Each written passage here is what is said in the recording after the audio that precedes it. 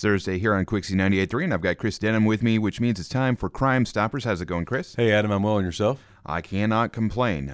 Beautiful weather, cooler temperatures. I'm ready to go. It's fall, y'all. Yep. That's right. All right. So what do you got for us? So we need the public's assistance in locating David Rourke. Mr. Rourke is a 33-year-old Asian male with a last known address in Radcliffe.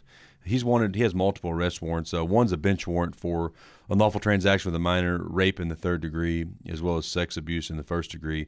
That bench warrant, he failed to appear in court to answer to those charges.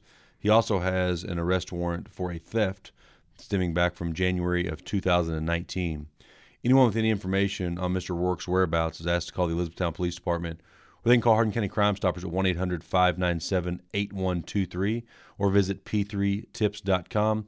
By contacting Crime Stoppers, you can anonymously give a tip, and that tip will be relayed to law enforcement. And if your tip materializes and leads to the arrest of Mr. Rourke, you are eligible for a cash reward of up to $1,000 depending on the circumstances.